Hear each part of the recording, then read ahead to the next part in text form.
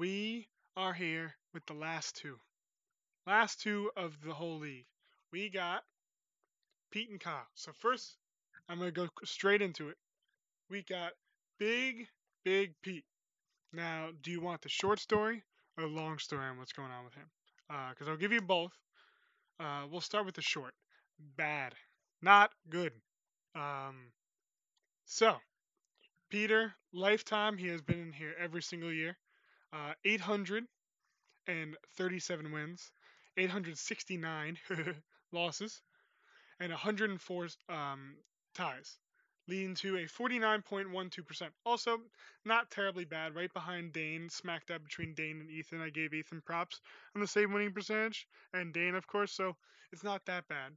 But Peter has never really made any pure, real playoff push. He's had a couple seasons where he hasn't done bad. The year in, I believe it was 2016, which is also the same year Kyle, who I'm about to talk about later, was the year that he joined the league.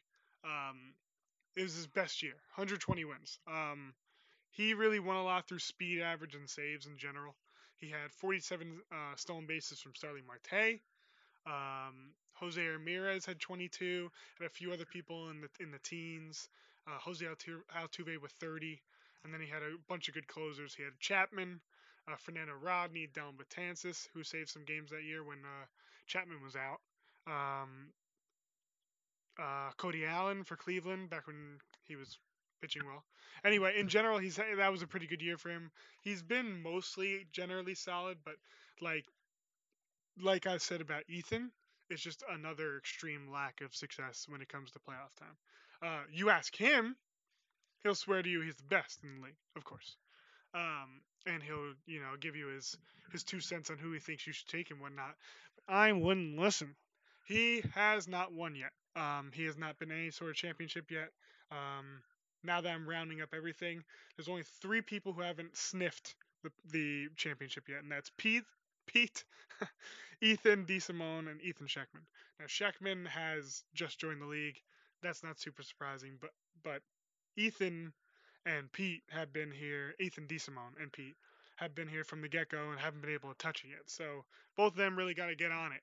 But in general, I got to give him props for having some good seasons. So he's got 110 win season, 120, 106 isn't bad, 109. So he's like here and there. He's like a winning team, losing team, winning team, losing team.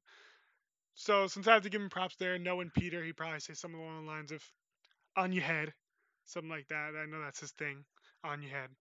Um, but now we'll move to Big Kyle. Oh, by the way, team name for Big Pete. It's always really been the same. He's never changed it. KFC is better than Popeyes. An old joke about David Dahlberg, who used to be in the league way back when, saying Popeyes was better than KFC. So it's a whole thing. Anyway, let's move on to Kyle. So Kyle, um, he's recently changed his name to Semyon Staines Roy because he had Marcus Semien on his team.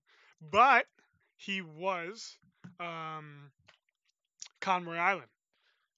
Iceland or Conroy Island. I don't know. One of the two. It can't be Island. Not with those coverage skills he has.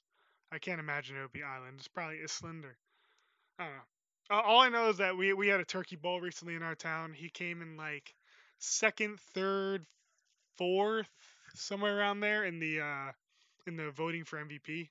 Um, he wasn't really even close to winning MVP, so I can't imagine he'd tout about his coverage skills that much. But regardless, let's not talk about that at the moment.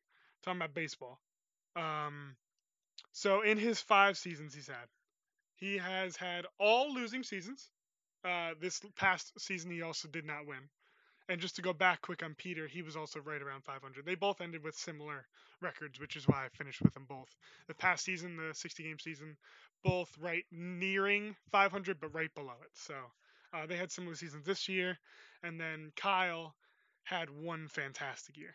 So every season he's lost except for this one season last year, which he actually made to the championship. He was the one competing against Luke.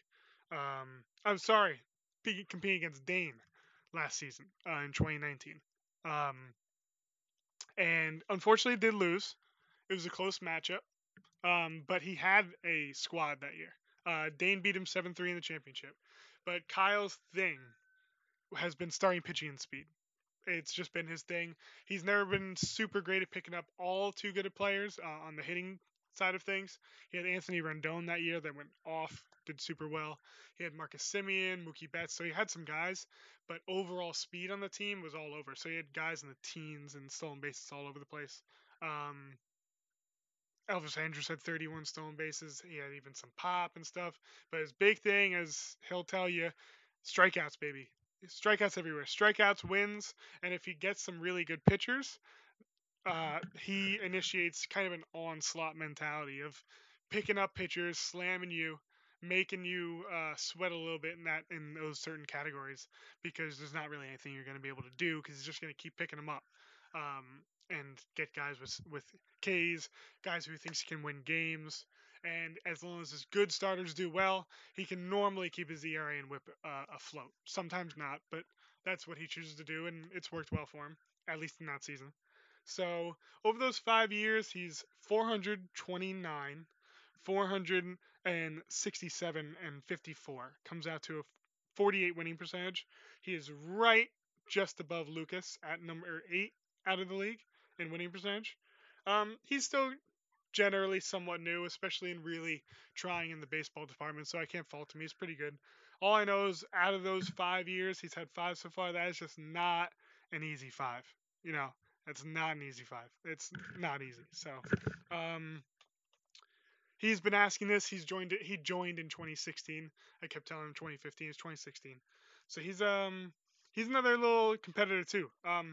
We're getting to the point now where really I say the Fab Four and now Fab Five, maybe even with Dane added in there.